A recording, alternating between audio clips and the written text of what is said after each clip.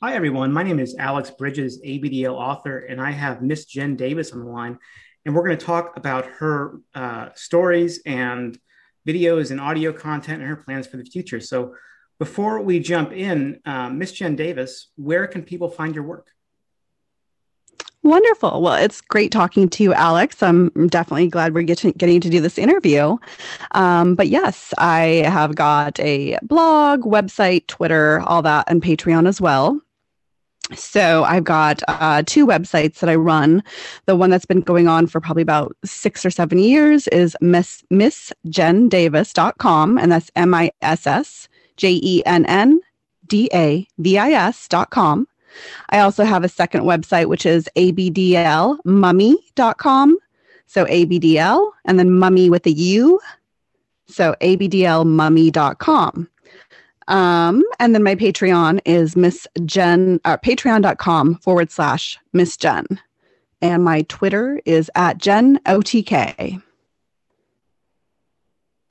Thank you for that. And for our listeners out there, especially those who are listening on my channels, you know that I've done a couple of these interviews with authors and with visual artists. This is my first time doing one of these interviews with a video artist and with a professional dom and disciplinarian.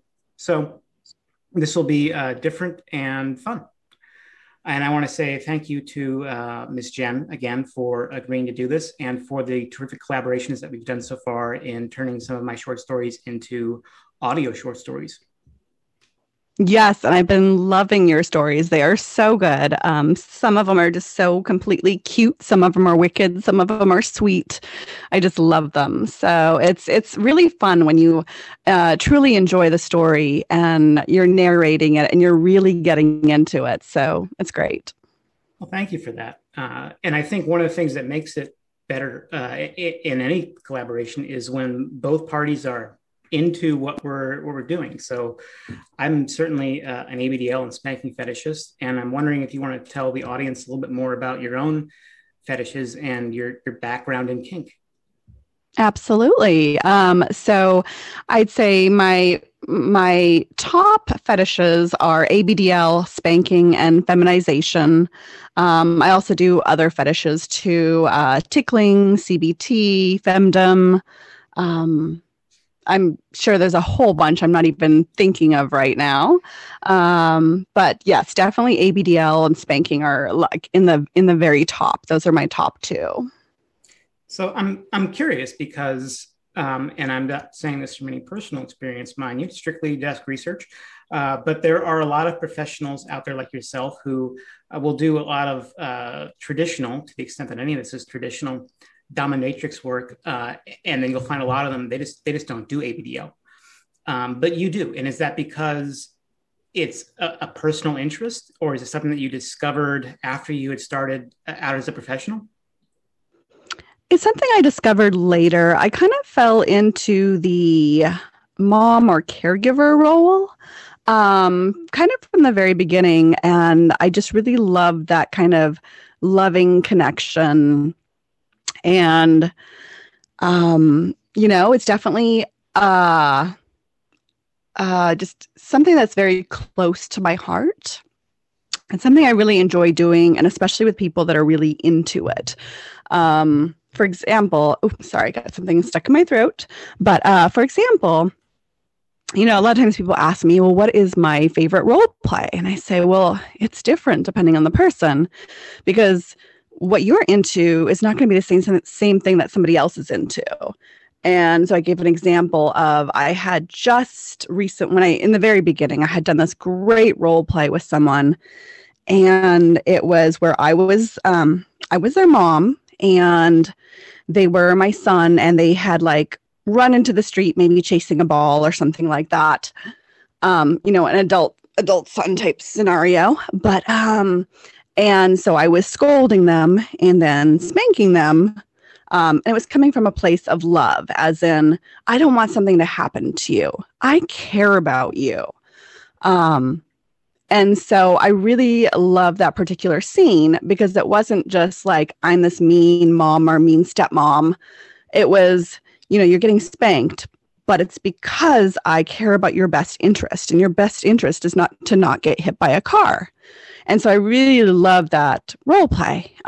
Getting back to what I was saying about how this doesn't always work with everybody, is that, you know, this was when I was still new, and this other person was like, okay, well, I don't really see myself as, you know, an adult son or anything, but okay, I'm willing to kind of try this. And it just didn't work with them because that wasn't our chemistry, and that person wasn't really into that role themselves. So, so I've definitely found that when I'm connecting with people who are in the, you know, in what they love to do, and they're in the role that they want to be in, and they feel they fit in, that's when the real chemistry happens. Yeah, I think that's very, very true, and I love that scenario.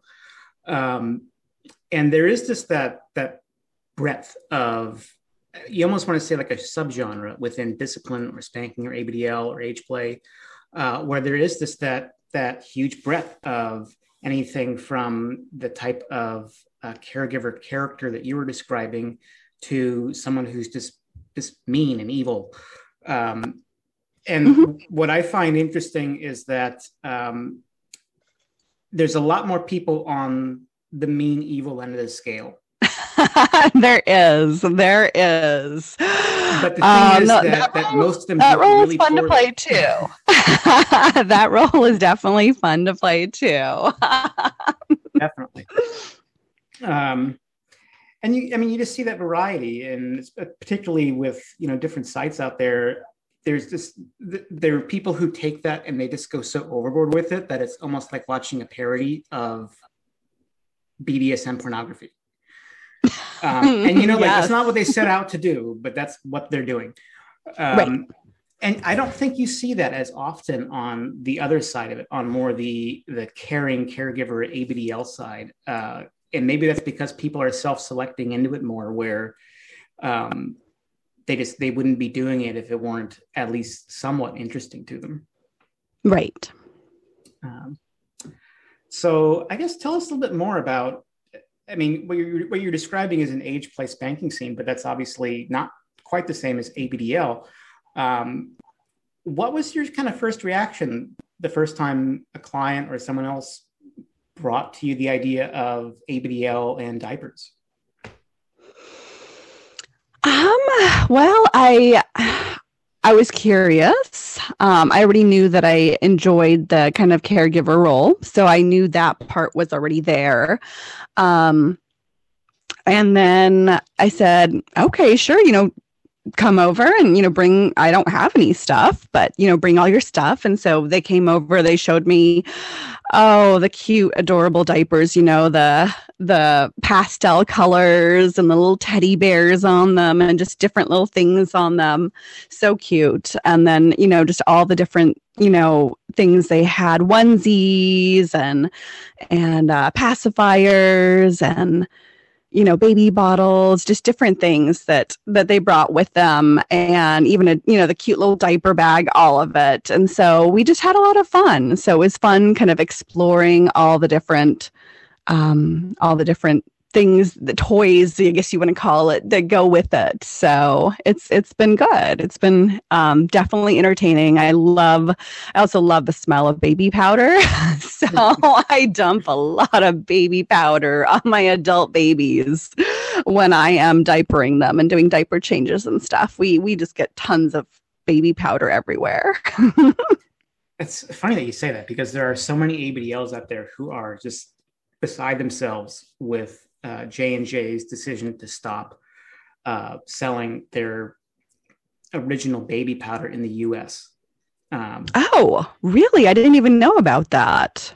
Well, I don't think they're not being very vocal about it, because it's because of I would assume they're not. The talc lawsuits that they've been facing, but the ABDL community is very upset. I'm sure. Everything from tearful, you know, cries to their mommy to writing their congressman about tort reform. So, stockpile it, I guess, while you can. Right. Yes, absolutely. And I'm curious about that first interaction. So you had a lot of fun. was it different or the same from those first interactions that were more about the standard age play? I mean, what was, I guess, sort of that evolution of the ways that this was different, but also the ways that it was similar? Gosh, well, I guess the ways that it was similar was that the person loved spanking. So that part was still kind of the same, although it's a little bit different when you have a diaper involved and trying to figure out the different aspects of the spanking, because you do want to get some Spanx over the diaper so that the person can kind of feel that, but then they're really not feeling the spanking. So then you do at some point have to remove the diaper so that it can feel the true spanking. So I guess in some ways those were how I guess it was similar. Was that the spanking part remained the same, but different. I guess more nurturing, more cuddle time, more, you still might be stern at parts in it, but then a lot of softer side of things, spending more time, I'd say in the aftercare portion, if there is a spanking involved in the ABDL scene, then spending a good part versus in a regular session. Let's say you have an hour-long session, the aftercare might just be about, 5, maybe 10 minutes or so. But in an ABDL session, there's definitely a lot more aftercare, because that's also part of the kind of the nurturing and the fun parts is, getting that time cuddling together, just reading a story, binky time, just different things. Mm-hmm. So I'm wondering next, you do live sessions, but you also make video content and audio content. Mm-hmm. When did you start creating content? I believe it was 2017. So it was, a few years after I had started. And I don't even know how I accidentally kind of fell into making content. I had heard about Patreon. Patreon was my first, how I got into it. And I'd heard about that from some other gals that I had met along the way in the adult industry and stuff like that. And they had mentioned they were using Patreon, but for them, they were artists and stuff. And so they were using it for their art. And I was like, well, I'm not really an artist unless, I do consider my spanking as art, because I definitely, paint bottoms red and stuff like that.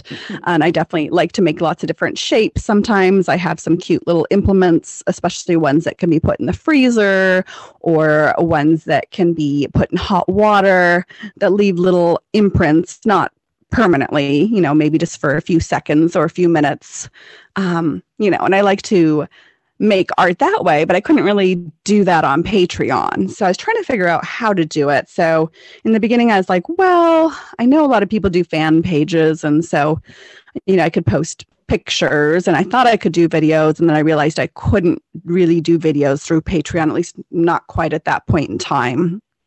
This was still early on.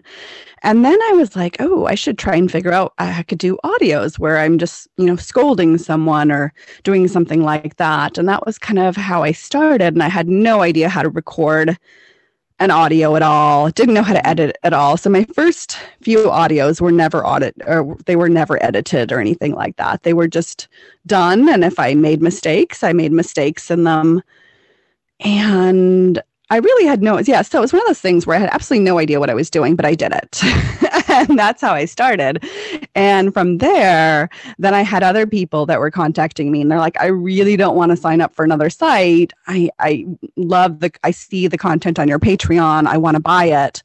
Can you put this up on NiteFlirt? Can you put this up on Clips for Sale and stuff like that? And so that's kind of how Miss Jen Clips came about. It was through that, all these people are putting in requests for these other sites. And then on the other sites, I could also do videos. And then a few years, maybe 1 year after that beginning, was when I started showing my face and started doing videos. Mm-hmm. Was that intimidating for you? I mean, it's. I would imagine it would be, because it's different doing a live session with one person in your own space to putting yourself and your face, in particular, on video. What was that like? Oh, it was definitely different. And I'd say the thing that a lot of people don't think about is that how you do a live session versus a clip, they are so radically different, because in a live session, the person that you are, playing with, doing your session with, trying to, what their needs are, whether that's they need a hard spanking, whether that's they need a loving embrace, whatever it is, it's kind of about their needs, shall we say, and making sure that it's a good match, and making sure it's a good fit for their tolerance level, for example. Now on a video, it's a very different thing. And especially when I first started, I was, doing some videos that were straight from part of people's sessions and stuff like that. Or it would be people that'd be like, I really want to do a video. Can we do a video together? And now you have the thing is that the people that are watching this video are thinking this is made for them. And so therefore they want what they want. So they want, let's say, a really hard spanking that's brutal. But in a live session, if the person has a tolerance of a 2 on a scale of 1 to 10, you probably are going to push their limits, especially if that's what they're asking for and they want to have their limits pushed. You would probably push them to, like a 3, maybe a 4. You do not push someone that is at a level 2 pain tolerance to a level 10, which is basically what people that are watching videos want. And so then they start complaining and they're like, well, you didn't spank this person hard enough.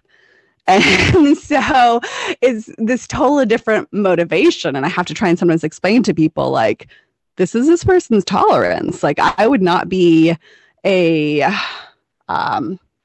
good professional if I was pushing someone that's at a level 2 to a level 10. It's just, that is not safe for them, their headspace, their body. That is not a good thing to do. So I'd say that's a big difference. Maybe that's an opportunity to remind people that people like Miss Jen and the people in her videos, they do their own stunts. It very much is, as you're saying, it's on the one hand, it's a difference between, a client versus an audience, but it's also, this isn't special effects. Very true. Yeah. There are no stunt doubles. Like, this is a real person and they have a real tolerance. And so you have to, as a professional, you have to know where that is and take them to a safe place that, again, is pushing them, but is not way beyond what they are capable of. Mm-hmm. And that's also where it's just great that there is such breadth between what it is that people are looking for, from sessions or scenes where a really brutal spanking, it just wouldn't fit. It just wouldn't fit the scene. Like, forget about this as a singular element. It just wouldn't fit. But there are other scenes where it does fit. And it's, when you have someone like yourself who plays to that entire breadth, there is just more opportunity to create content that pleases different kinds of folks. Yeah, and you create a lot of content, I must say, for someone who's independent. You go to some of the other sites, and it's a stable of performers, right? That is so much easier for them to churn out, dozens of videos a year. But you're not, so that's totally different. How do you manage that? I mean, you're putting out, frankly, a lot of content for an individual. Oh gosh, that's the thing. Sometimes I get so overwhelmed. There are times where I can't even get around to answering most of my emails because I just get flooded at points in time, especially, before COVID, when I was traveling. I was, doing kind of everything at once before COVID, where I was traveling, working as the traveling dom. Then I was doing in-person sessions. Then I was doing phone sessions. and, phone/Skype or cam sessions. And then I was also producing a lot of content. And each of those four things could be a full-time job in its own. So you do get torn in all these different directions, and sometimes all of them kind of hit at once. And that's the really hard part when that happens is, emails get missed and stuff like that. And it's not my intention. But sometimes it just happens where there's just too many things, and unfortunately they all kind of hit at the same time. So you do the best that you can, and you kind of triage like in a hospital, and you're seeing, okay, what has a deadline, what absolutely has to be done, what has somebody already paid for that they're expecting, that needs to be gotten to that person, and kind of go from there and kind of triage and figure out and get to what you can, because there are times where I just can't get to everything when it all happens at once. It's different when it's a slower time period, but when all of those things happen at once, it's chaos. Mm-hmm. Yeah, I'm sure. And you bring up COVID. So how has that changed the nature of your work? How are you sort of filling the gap that you haven't been traveling? Yeah. So I stopped traveling. My last trip, I had, before COVID, I had gone on a whole bunch of trips last January and February. I got back from my last trip at the end of February. I got really sick. It was not COVID. I had 2 antibody tests after the fact, both confirming I've never had COVID still to this date. But it was a pretty bad version of the flu. So I was really sick. And I was actually supposed to do a trip at the first week in March of last year. I was actually supposed to go to an ABDL convention in Chicago. CapCon I was supposed to go to. Mm-hmm. And I got sick, so I had to cancel that trip. And I also had to cancel my DC trip, which had also been scheduled for about a month after that, due to the whole COVID thing. And I have not traveled since, basically, COVID kind of hit here in Seattle, the first in Washington and in Kirkland area. They got hit first. We had the first kind of cases of COVID here. So we were ground zero for everything that was going on. And the whole US was kind of watching what was happening here. And, as I, had to shut down and I had to cancel my DC trip, I had, a few people that were confused as to why I was canceling, because they hadn't realized at that point in time how bad this COVID thing was, because it hadn't hit their area the way it had hit Washington State. And, but yeah, so I had to cancel those trips. I am hoping to reschedule DC first, and that'll probably be in maybe like May or end of spring probably. But no, it's definitely big changes. I stopped traveling and doing very few in-person sessions. We're talking maybe 1, maybe 2 per month. And those have been with, trusted clients / friends that I've known for a really long time, people who, are working from home like myself now, people that are staying safe and basically isolating as best they can. So I've done a few, but it's been a whole new ball game with COVID. It's been radically different, where I've just been focusing my energies on creating content, on doing phone sessions, doing cam sessions, those type of things. Yeah, I've noticed on a couple of the free sites, and I think these are mostly amateurs posting these, but I've noticed people who are wearing a mask in their scenes. Not a kinky mask, a COVID mask. Mm-hmm. And mm-hmm. It's a little bit, it's just kind of jarring. It's like, oh yeah, this has invaded our fantasy world too. But you've also picked up on more of the cam sessions and video sessions. What's that like? What's sort of the expectations that people bring to those, and how do you make that real for them? Each one is a little bit different because it depends on the person, what their interests are, as well as what their kinks and fetishes are. So, some people they just like to have talked, kind of like we're talking now, kind of having like this discussion, and it's usually about spanking or ABDL or, whatever their kinks are, or just maybe that they're exploring the kink world, and we're just having this conversation. Other people want role play. And so we get into different roles. Usually I ask them what type of role they, what kind of scene they were thinking about having, that type of thing.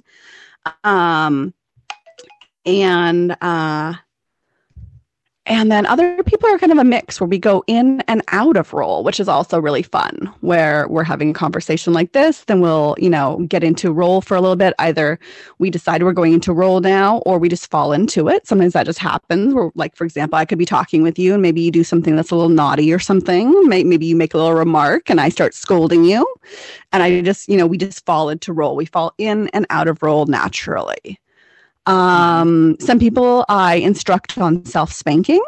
So they tell me what implements they have, what type of hairbrushes they have, what implements they have with them. Do they have a paddle? Do they just have a wooden spoon? And then maybe they have a sit spot hairbrush, and maybe they have a celluloid hairbrush. And so then I would say, and I would kind of direct them. And, we're role playing or whatever the scenario is. And I'm, telling them just as if, as if this was really happening. I would say to you, Alex, you've been very naughty, and you know exactly what happens to naughty boys. You are getting spanked. I'm going to be unbuckling your belt, snapping that belt. Now I'm grabbing you by your wrist and pulling you across my lap. Mm-hmm. Stuff like that. Enjoyed it that as much as I did. Good. Yes. So, makes me want to put on pants with a belt for the first time in months. Right. Absolutely. So, yeah. So I do some stuff with self-spanking. I do a lot of ABDL cam sessions too, where we go through diaper changes, that type of thing as well. So, I see what they've got, they tell me what they have, and then we go through different things where, I have different things, they have different things. I'm telling them what I'm doing to them, and they're doing it, for me basically, and I get to see them and they get to see me. So I'll be like, in my little apron dress or something like that. And I get to see what they're wearing, maybe go through some different changes of outfits, putting on a different onesie, putting the binky in the mouth, switching diapers.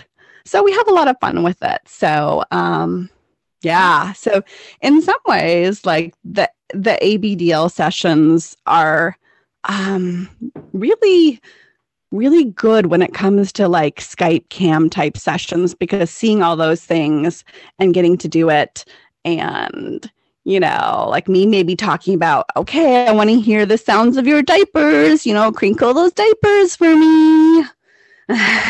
Just different things. And so you kind of get to see and almost feel it, like, where I'm hearing the things, I'm seeing the things, and for that person to be seen too, especially now with COVID, where people are really not being seen at all. And here they get to be exploring their special kinks that they really like. And, we're talking about the sounds of diapers and how do they feel? How do your diapers feel now that they're wet or that they're on? Or, do you like the smell of the baby powder? Oh, we need more baby powder. Oh, yes. I can see that, because things like discipline outside the context of age play is so tactile. and ABDL and H play obviously are as well, but there's also so much of a mental component that just the verbal component can meet a lot of those needs and wants and desires, because it is having someone talk to you that way and having someone, use those different tones of voice and say the embarrassing things at least as much as the tactile sensations that you might get in the live session. Mm-hmm. Absolutely. And it can be so embarrassing too, which is another great thing. People they love and hate embarrassment. And, the miracles of CAM is that you do get that embarrassment factor in there. I know that if I'm telling you we're putting a butt plug in or we're doing this, I know you're actually doing it because I'm watching you. So you can't get out of it. You can't just be like, oh, I just did that. And you're like, ha ha, she can't tell. No, I can see you. I know for a fact you didn't do it. Or maybe if I'm telling you to spank yourself and you're not spanking hard enough, I can be like, well, no, that one doesn't count. I know I told you were getting 40 with the paddle, but those last two didn't count at all. Those weren't real swats. Those weren't hard enough. No, that's not how it works. Now, I would think that for a lot of folks who maybe are thinking about, I want to do a session with a professional, but it's a big leap for a lot of people. It's intimidating if you've never done it before, especially if you've never played it all before or taken your fetish to another person outside the internet ever. That the option of doing an audio session or a video session, for those folks, that must be a great entry point and a big relief of, look, there's another option for doing this besides going through that very intimidating process of actually doing it in person. Do you have clients who like it for that reason too? Oh, yes. And I would say the other thing that I do like to mention, having talked with so many different ABDLs out there, is that not everybody wants to recreate this in person. For example, I have a friend of mine that he does ABDL artwork. And that is his fetish, but he doesn't actually want to do a session, not with me or not with anybody, as he doesn't want to play in real life. Mm-hmm. But his thing is about doing the artwork, seeing other people's artwork, hearing stories, that type of thing, but to not actually do it in person. And so I feel like especially for this particular fetish, I think a lot of times that's why people do gravitate towards the audios or to the phone calls or, even to cam shows and stuff like that, where you're getting different aspects, maybe you just need someone to say a few key phrases to you and they're wearing one of the outfits that you like, that's like a mommy caregiver outfit or something like that. And some people on Skype, they'll just want to take some pictures of me and they'll have me do different poses, maybe with implements, maybe with different things like holding up the diaper. And they're just taking pictures and stuff. And they're like, okay, can we try this other pose and stuff like that? So there's just so many different ways to that this particular fetish is just so great for online stuff. Mm-hmm. Definitely. So I'm wondering, you're providing a service, you're creating content, but this is not, a purely professional interest. So what's the scene that you like doing most for your own enjoyment? Could you hold on just a second? There's somebody at the door. Sure thing. Uh-huh. So funny. They didn't even knock, but they sent me a text saying that my Instacart had just delivered. I wonder if they heard us talking, was like, oh, I'm not going to interrupt this one. So that is how funny. For the world out there. That yes, people like Jen and myself, we exist offline and we order things from Instacart, and sometimes people over here is talking about stuff like this. Absolutely. Yeah. I really wonder what people going by are doing deliveries. I've had that happen a lot with Amazon people where they don't even knock. They just leave it there. And then I get the text later saying they deliver. Like, oh, I think they overheard one of my phone sessions and didn't want to interrupt it. Anyways, so what was your question, Alex, right before we got interrupted? So before that, I'll say that I was once playing with a friend in a hotel, and nothing that she did to me left as much of an imprint as the side eye I got from the maid when I left.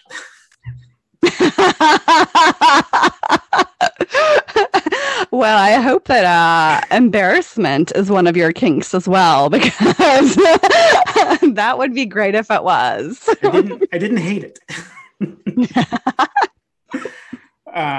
So anyway, I was asking you, you make content for other people. So you're trying to meet the needs of your clients or, what your audience wants. If you were to design a scene for yourself, the best scene for yourself, what's your scene like?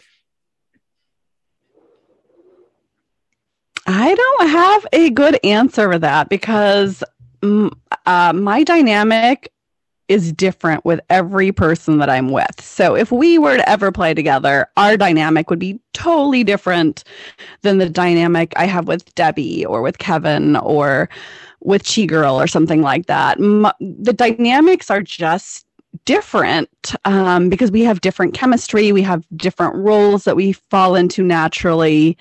And so there just is no real one scene. I like a lot of different stuff, and I also want it to be a natural thing between the two of us. So if I said that I, really wanted to do this husband-wife scene, but that was not our chemistry, and that wasn't a role you were comfortable in, then it wouldn't really be a lot of fun. It would just fall flat.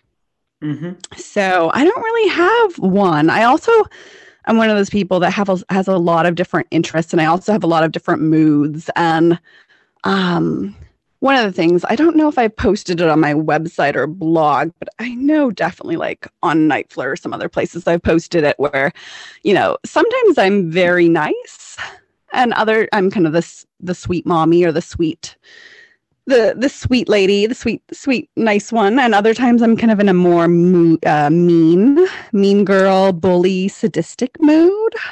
And I don't know what I'm going to be on a particular day or even a particular moment in time. What mood am I going to be in? Am I going to be feeling very nice and generous and wanting to do lots of cuddle time and lots of, being kind of the sweet, nurturing caregiver that day? Or am I going to be feeling a little bit more mean, where maybe I'm going to trick you and I'm going to get you in trouble for whatever, you could have been late because of the snowstorm and I decided I'm going to punish you for it just because I'm feeling mean. Mm-hmm. So, and I don't know what I'm going to be in. And so that also comes into play on how things go, depending on that mood. And that is, I'm a switch, and I go through phases where I feel more one way or the other. And this latest phase is, frankly, this lasted like 2.5 years. So I'm wondering to what extent I'm still a switch. But you definitely go through those kind of back and forth as a switch, but also as a content creator, I find that there are more things I want to do than there is time. Yes. Yes. Oh, yes. My to-do lists are pages long and they're never ending. And there's just so many things that I want to do. Oh, that is the problem in life. There is not enough time to do it all. Yeah. And, so for instance, I wrote a story last night and I was like, all right, this is just going to be a story. And then by the time I got the end, I was like, this needs to be a novella. And I was like, okay, but do you have like 4 other books that you're trying to write at the same time? It's like, how do you prioritize them when they're all so much fun? And you want to finish something, right? You want to finish it because, for yourself, but also because you don't want to leave fans hanging on a story because you are working on 4 other stories at the same time. Mm-hmm. Mm-hmm. And that is, the struggle is real. because there is just such a fun variety to all of this, and trying to please yourself, but also please so many different audiences. And I guess that leads into a good next question. So, you are Miss Jen Davis. You're not a studio that has several different performers in top roles and several different performers in bottom roles. So you're trying to please a lot of different tastes, and kinks and fetishes as just you. Mm-hmm. Do you encounter any fans out there who are just like, I like the work you do, but then I saw you in this and I can't unsee you in that role again? Like, as in they didn't like it and it just didn't work for them, and then that changed their opinion of me? Or what do you mean by this question? I'm kind of confused. So I know, for instance, that I know a woman who is a dominant and also an age player.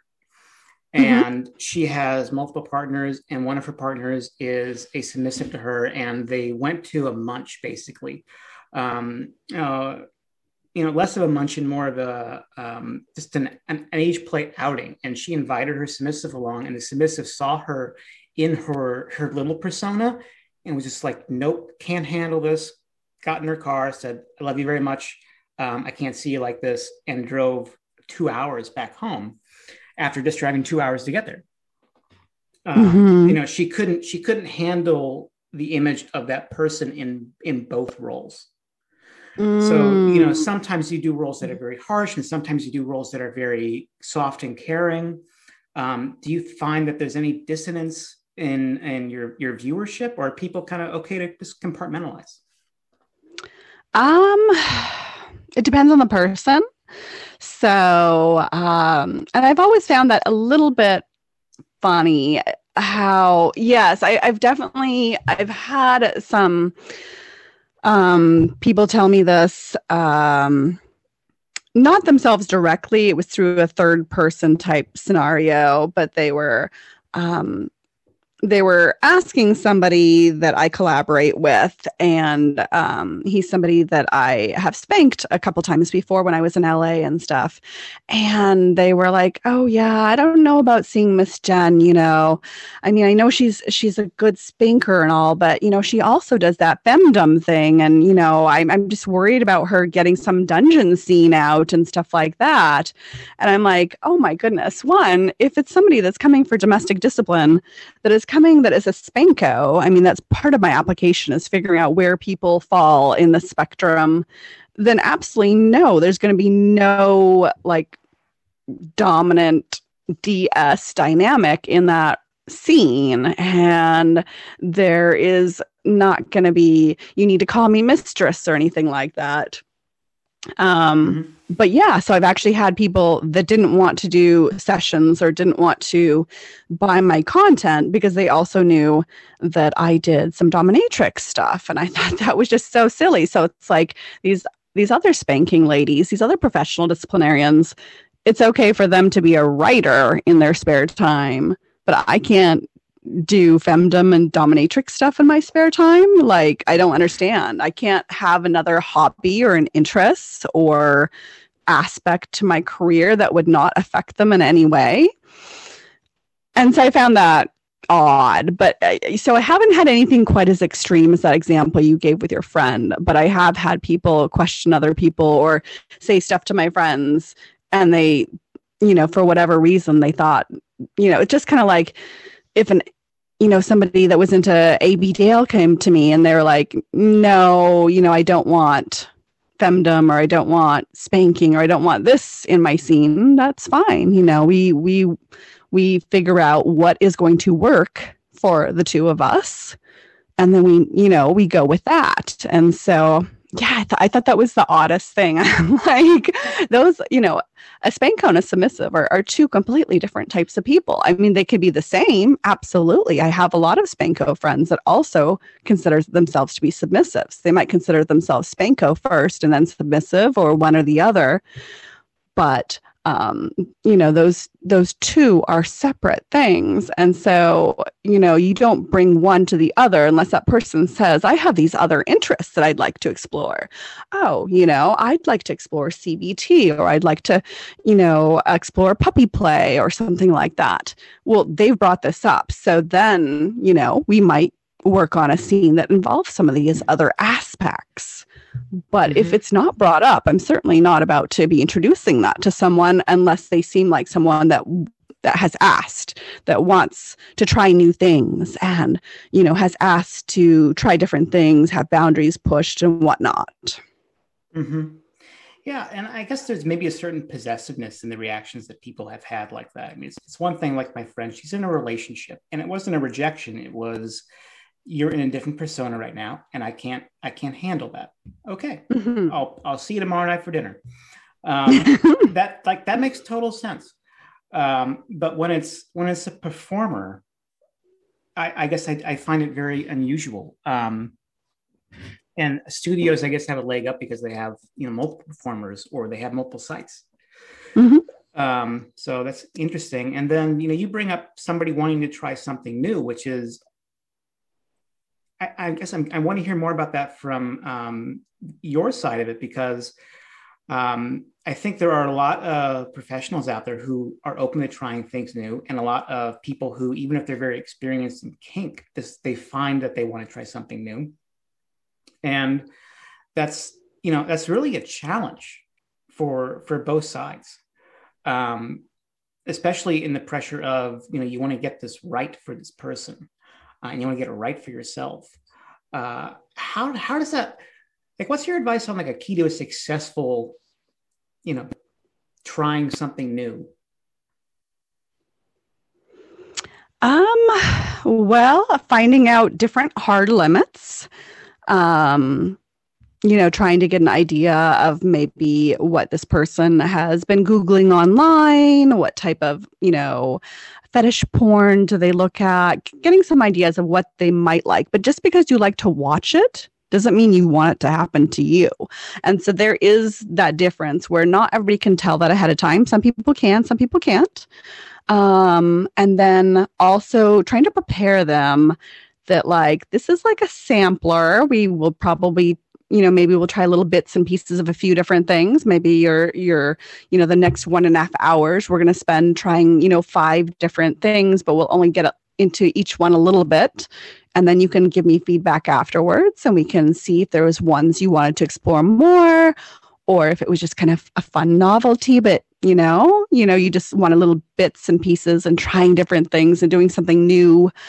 But you still want to go back to the old standard, which you know and love. And also just really trying to remind the person that it's okay to not like them. It's okay to try things and be like, well, it was a fun novelty. I don't have to do it again. And that is okay. You don't ever have to do it again. But you can try it and see if it might be something. And there's also the fact that it might not be something for you now, but years later, you might be like, hey, I want to do that again. I want to try that. Or, now I'm in the right mindset. Now I'm ready for that. I wasn't ready for that 4 years ago, but I'm ready for that now. Mm-hmm. That's something I want to do now that I thought back then was repulsive or disgusting or weird or, that's not for me. And then years later, you change. And so new things can open up at any point in time. And, it's an evolution and it's always changing. And, that I think that's, there's a couple interesting things to talk about there. So as an example of someone trying something new and realizing they don't like it, I have another friend who told me a story once.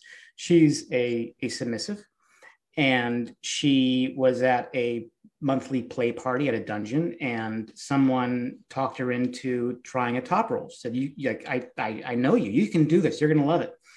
And she let herself get talked into it. And she hit this person, not the person who talked her into it, but someone else hit that person once and burst into tears. Oh, I know, right? It's on the one hand, it's like that's terrible. On the other hand, it's like that's so adorable. right. Actually, I borrowed that for a chapter in my series. I'm not a little girl, Oh. because it is just adorable. Mhm. But it was like, okay, so she learned what she can't do. Like, that's okay. Mm-hmm. Absolutely.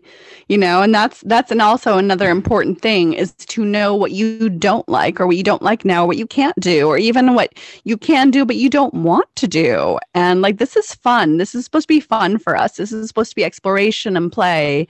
And you already probably have to do enough things you don't want to do in life. So when it comes to this, let's focus on the things you do like. And again, that doesn't mean that in a few years from now, a decade from now, that might not change. But for now, let's focus on what you do like right now, right here in the moment. What do you like? And focus on those things and knowing what you don't like. Mm-hmm. And the other part of it is that people's tastes evolve, and it could be something that they're into and they get into a different way. And I'll use myself as an example. When I was just kind of discovering the world of kink, spanking was an immediate interest. And I found that when I saw pictures of severe spanking, it really kind of threw me. It's like, oh my God. And I hated it. And now it doesn't bother me. And sometimes that's what I want to see. And it's just, your tastes evolve because you evolve, you change. And some of that is probably like anything else. Like you want more of the thing that you like, right? Mm-hmm. It's exactly Absolutely. It's exactly what those anti-porn crusaders warned us about. It starts out with Playboy and it ends with you talking to Miss Jen Davis. But also, you discover brand new things. And one of the things that interests me, because I've always been an ABDL. My earliest memories involve diapers in some way. It fascinates me when people discover their ABDL kink as an adult. Kind of like you did, where it was introduced to you, because it is edge play, and a lot of people aren't familiar with that term. But edge play is the BDSM term for things that are taboo or dangerous, or just kind of even to other people in the BDSM, like a little bit out there. And it frustrates the hell out of age players, particularly for ABDLs, because it's like, this is the most innocent thing you can do. Like, I want to play with my tricks. You want to hit each other, and I just want to draw with my crayons. Like, right? How am I the weird one, right? It frustrates the hell out of ABDLs. Right. But also think about the fact that it's this time and place that, 20 years ago, there was probably something else that was a lot more taboo, or whatever you want to call it. And that's always changing. That's like as social norms, or whatever you want to call them, they change, and I don't even know how this happens, but suddenly somebody will decide that they think this thing is bad or whatever and whatnot. But those things change too. Absolutely. But for an adult to discover ABDL and to fall in love with it, it interests a lot of people, because it's just sort of what makes you different from all the people who see that and go, yeah. I think, that it's just kind of like if you've never been skiing your whole life, and then as an adult you get introduced to it, and you're like, oh my God, how could I have never gone skiing before? Maybe you lived in the wrong place. Maybe you didn't have the money because it's an expensive sport or whatever. I don't ski anymore. This is just an example I'm throwing out. But you realize, I love skiing. How is it any different? It's like, but maybe it's just different. It seems different because you also have to be open-minded, because it's somewhat hidden or underground. I mean, now that I'm in the fetish world, it doesn't seem like it. But back then, I mean, I didn't watch porn or anything, so I had no idea about any of this stuff. Of course, when you're going to all these different fetish sites and looking at porn and stuff, you're definitely introduced to a lot more stuff. But, back then I lived a very sheltered life. And so I just didn't know about this whole underground world of cool fetish stuff. I mean, the only thing that I knew was kind of the more standard stuff, which I wasn't that into, which was, male dominating women and stuff like that. And, that just wasn't a really big thing for me. But then when I discovered all these other things, the whole spanking world, the ABDL world, females dominating men, I was like, okay, now I found this is my niche. This is where I belong. And then it was totally different once that opened up. But I didn't even know about a lot of these terms. Didn't know this whole world existed. And then, of course, you go on the internet, and once you know the keywords to look up, you're like, oh my gosh, how could I have never known this existed? But yeah, once you know the keywords and you know how to get around and you know how to navigate this new world, it's like, wow, it's like this world was out there, but I couldn't see it. And now I can. Mm-hmm. And it just kind of opens your eyes, I think, for people who, I guess are, I don't want to say just into vanilla sex. I always kind of wonder, like, what's the world like through their eyes? Because for me, it's this, I look around and it's like, wow, there's such variety out here. And there's so much that is just exciting and new and fun to explore. Whereas vanilla sex is like, this, my own bias coming through. It's like, oh, I get to eat McDonald's for the rest of my life. And I'm not even allowed to bring my own hot sauce, so it's fascinating that you had that personal evolution. And we're kind of coming up on an hour here. I don't want to take up too much more of your time, so I'm wondering, as I look out at the content that's being created, you mentioned how things change over time, and something that was taboo, is no longer taboo, and vice versa. Mm-hmm. And it strikes me, having been into ABDL for a long time, that what we have seen is, ABDL, age play, spanking discipline, just across the board, and it's obviously, I think, driven by technology, but not just driven by technology. There is so much more content being created than there was, and so much more visibility for the age play and ABDL communities. And I'm wondering if you have any just take on that or comment on that, or your role as an ABDL content creator in being part of that. Oh gosh. I don't know. I guess this is what I don't really have a real comment on. You kind of summed it up really good there. Mm-hmm. I guess, in my opinion, I think it's terrific. And is ABDL or age play, is it ever going to be anywhere near mainstream where you see people talking about it on a TV show in a way that's not somewhat derogatory or making fun of it? Probably not. But it's getting talked about, period, whereas it wasn't before. In fact, there was just an episode of a new show on Fox where there was a scene where I hope I'm getting the brand right, because I don't want to get a bunch of hate mail. But there was a fantasy scene, like a dream sequence or something, where this person's love interest was wearing a Rear's diaper. Mm-hmm. Like, recognizably a Rear's diaper, not like they went to Walgreens and got, Depends, but they went to the Rear's website and bought a package of Rear's. And then the question that people were naturally asking was, what happened to the rest of the pack? like who got to take it home? But you would not have seen that 15 years ago, for sure. That is a good point. Yeah. So, in part because places like Rear's didn't exist 15 years ago. So, you can see this as ABDL or age play has grown, the marketplace for it has grown, as evidenced by these companies that could never have survived 15 years ago.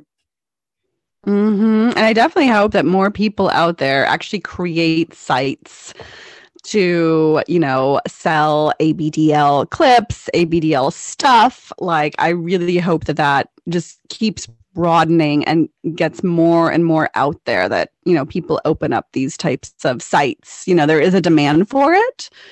And, we should be able to have places where we can create and post and, make this type of content.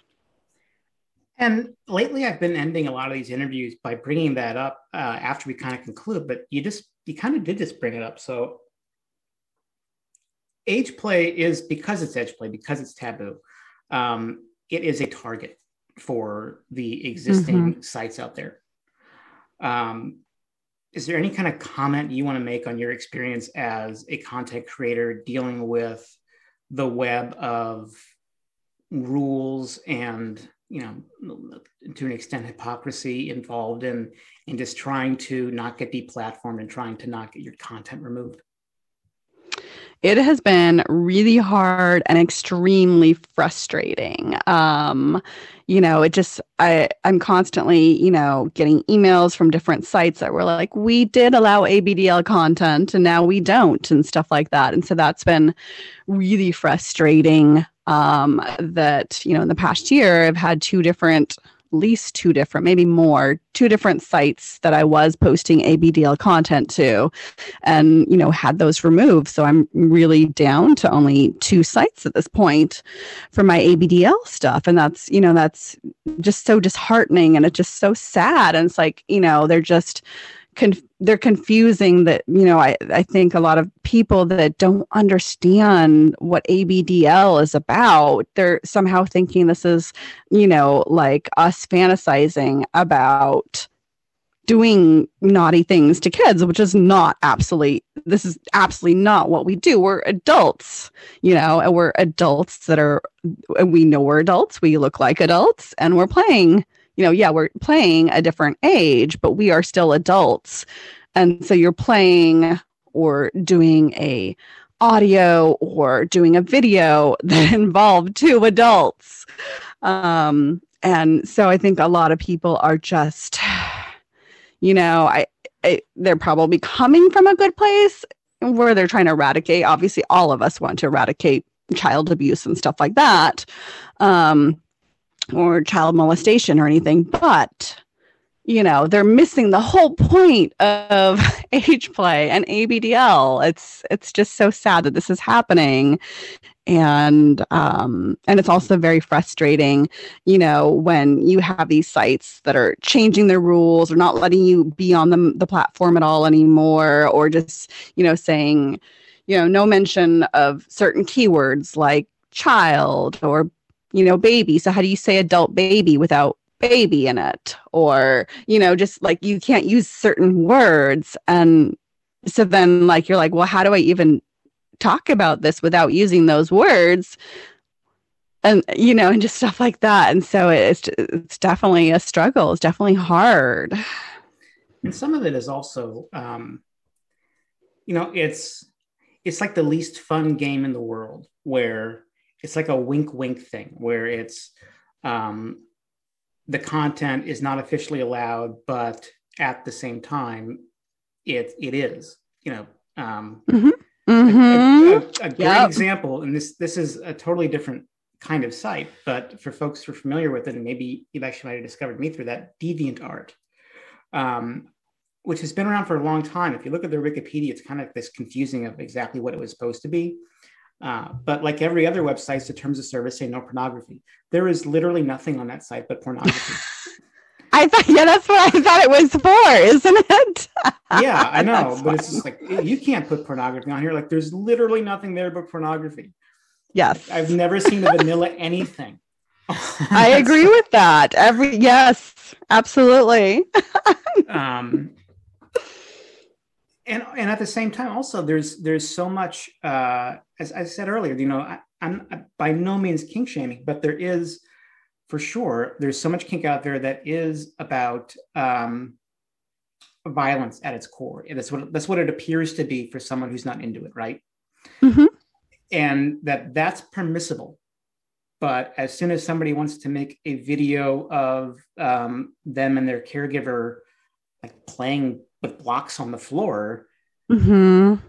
that is what gets tossed out. And I think you hit the nail on the head as to why that is because people are mistaking it in good faith or bad faith for Mm-hmm. for trying to be some type of fake child abuse. And it's obviously, for people who are inside, it's obviously not. I also think what happened with Pornhub is driving a lot of what we've seen over the past couple of months. All these sites who are very nervous about being the next Pornhub. I don't know if anybody's visited Pornhub recently, but it's like a ghost town. Like there's virtually no good content, at least for fetishists, left. So did they just take down, like, I know that they took down some of my videos. I don't know if because I had some free stuff posted as well as a few paid things, but yeah, I didn't really keep up a whole lot on that. So did they just ban almost all fetishes? Did they just ban certain things? I can't remember. What happened was a New York Times op-ed writer did a story about how they went to the site and they typed in things that they found offensive. I mean, let's face it, this is a New York Times op-ed writer, and unless he's totally misrepresenting himself, he finds the existence of porn offensive. But things like revenge porn, like he typed in revenge porn and things came up, right?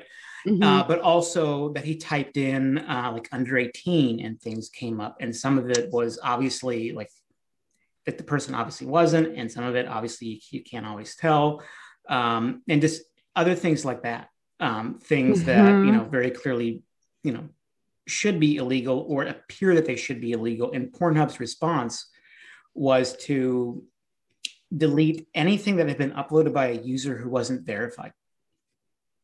Mm-hmm. Okay, well, luckily I am verified. So, but yeah, I do know that they took down some of my content for really stupid stuff, and they wouldn't give me a good explanation either, which was I had some nurse scene where I was, spanking.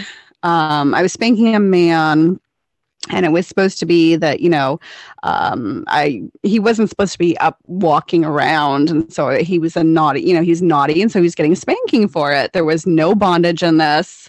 And so I argued with them when they took it down. They're like, no, this is bad. And I'm like, what do you mean it's bad? They're like, well, and they didn't really go into details. I'm like, I'm not understanding. He's a man. He could have walked out at any point in time. There was no bondage. So it wasn't like he was tied down. He got spanked. There was no sex, other than like, I think you could see his butt, but I was like, there's no like real nudity, no frontal. So I just was baffled, and they're like, nope. And they wouldn't give me a real reason as to why it had to be taken down. So Pornhub, their response just overall was, I think, very obviously, because what this New York Times op-ed writer did is say in their article, Visa, MasterCard, how come you guys are processing payments for this site when this is the content that they have? Mm-hmm. And Visa said, you're right, we're going to stop. And MasterCard said, you might be right, we're going to look into it. And Pornhub, they took that step because just by getting rid of all the unverified content, they wiped out a lot of the stuff that was very clearly problematic, like revenge porn. But in the process, because just the nature of the site, they went from 11 million videos to 2 million videos overnight. And other sites that I've seen, I've seen a few ABDL content producers get deplatformed recently, but the one that I find most telling is a site called spankbang.com, which is compared to Pornhub, kind of a competitor, just in terms of scale and scope and size. They removed keywords. They didn't remove content, but they removed keywords. If you type in ABDL, nothing comes up. You type in age play, nothing comes up. But the videos are still there. It's just that it's so much harder to find them. And to me, that was very obviously a response to the Pornhub thing, because it's like, we're not going to remove the content, but we want to make sure that if this op-ed writer comes to our site next, nothing shows up when he types in those words. Oh, God. Yeah, so crazy. And for people like yourself, I'm trying to earn some money in this, but it's not my living.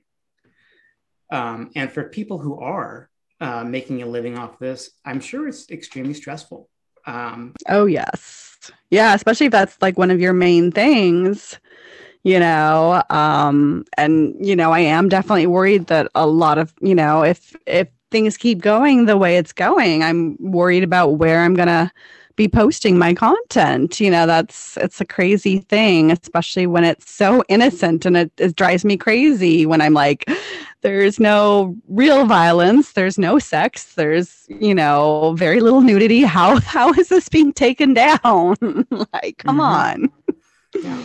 And there's no way to really appeal it. You cannot, every company has their own process of appealing it, but it's not like you're going to take someone to court. For one thing, you'd almost certainly lose, but for another, what, you're going to make it a matter of public record what you produce. So for people out there, especially the younger content producers out there who like this is a substantial share of their income or all their income, it is extremely stressful. So that's why I want to encourage the people listening, if there are content creators, writers, artists, video producers, etc., whose work you enjoy, first off, make sure you know where all their stuff is, like what all are the channels that they're using. So if they disappear in one place, you know where else you can find them. And the second is pay for your porn. Because again, these people are trying to make a living off of it. They're dependent on this, and they're at constant risk of losing their livelihood because of a capricious decision. And also, if you're out there buying like a $5 cup of coffee, we all know an orgasm is worth way more than $5. I would hope so. Just spend the money on that thing that you've been enjoying so much. And especially, please go to all the sites that Ms. Jen listed at the beginning of our interview. And I'm going to put those in the notes to this. And you can also find this interview on her channels so that people can go and find that. And please, patronize the content producers whose work you enjoy so much. Yes. And Alex, can you also give your website URL as well? I most certainly can. So this is Alex Bridges, and you can find my work on Patreon at patreon.com/Alex_Bridges. And I want to thank Jen again. I've really enjoyed our conversation, and I look forward to all the collaborations that we have in the works together. Yes, this has been fun. I really enjoyed talking to you. All right. Well, thank you to all of our readers and listeners and viewers out there.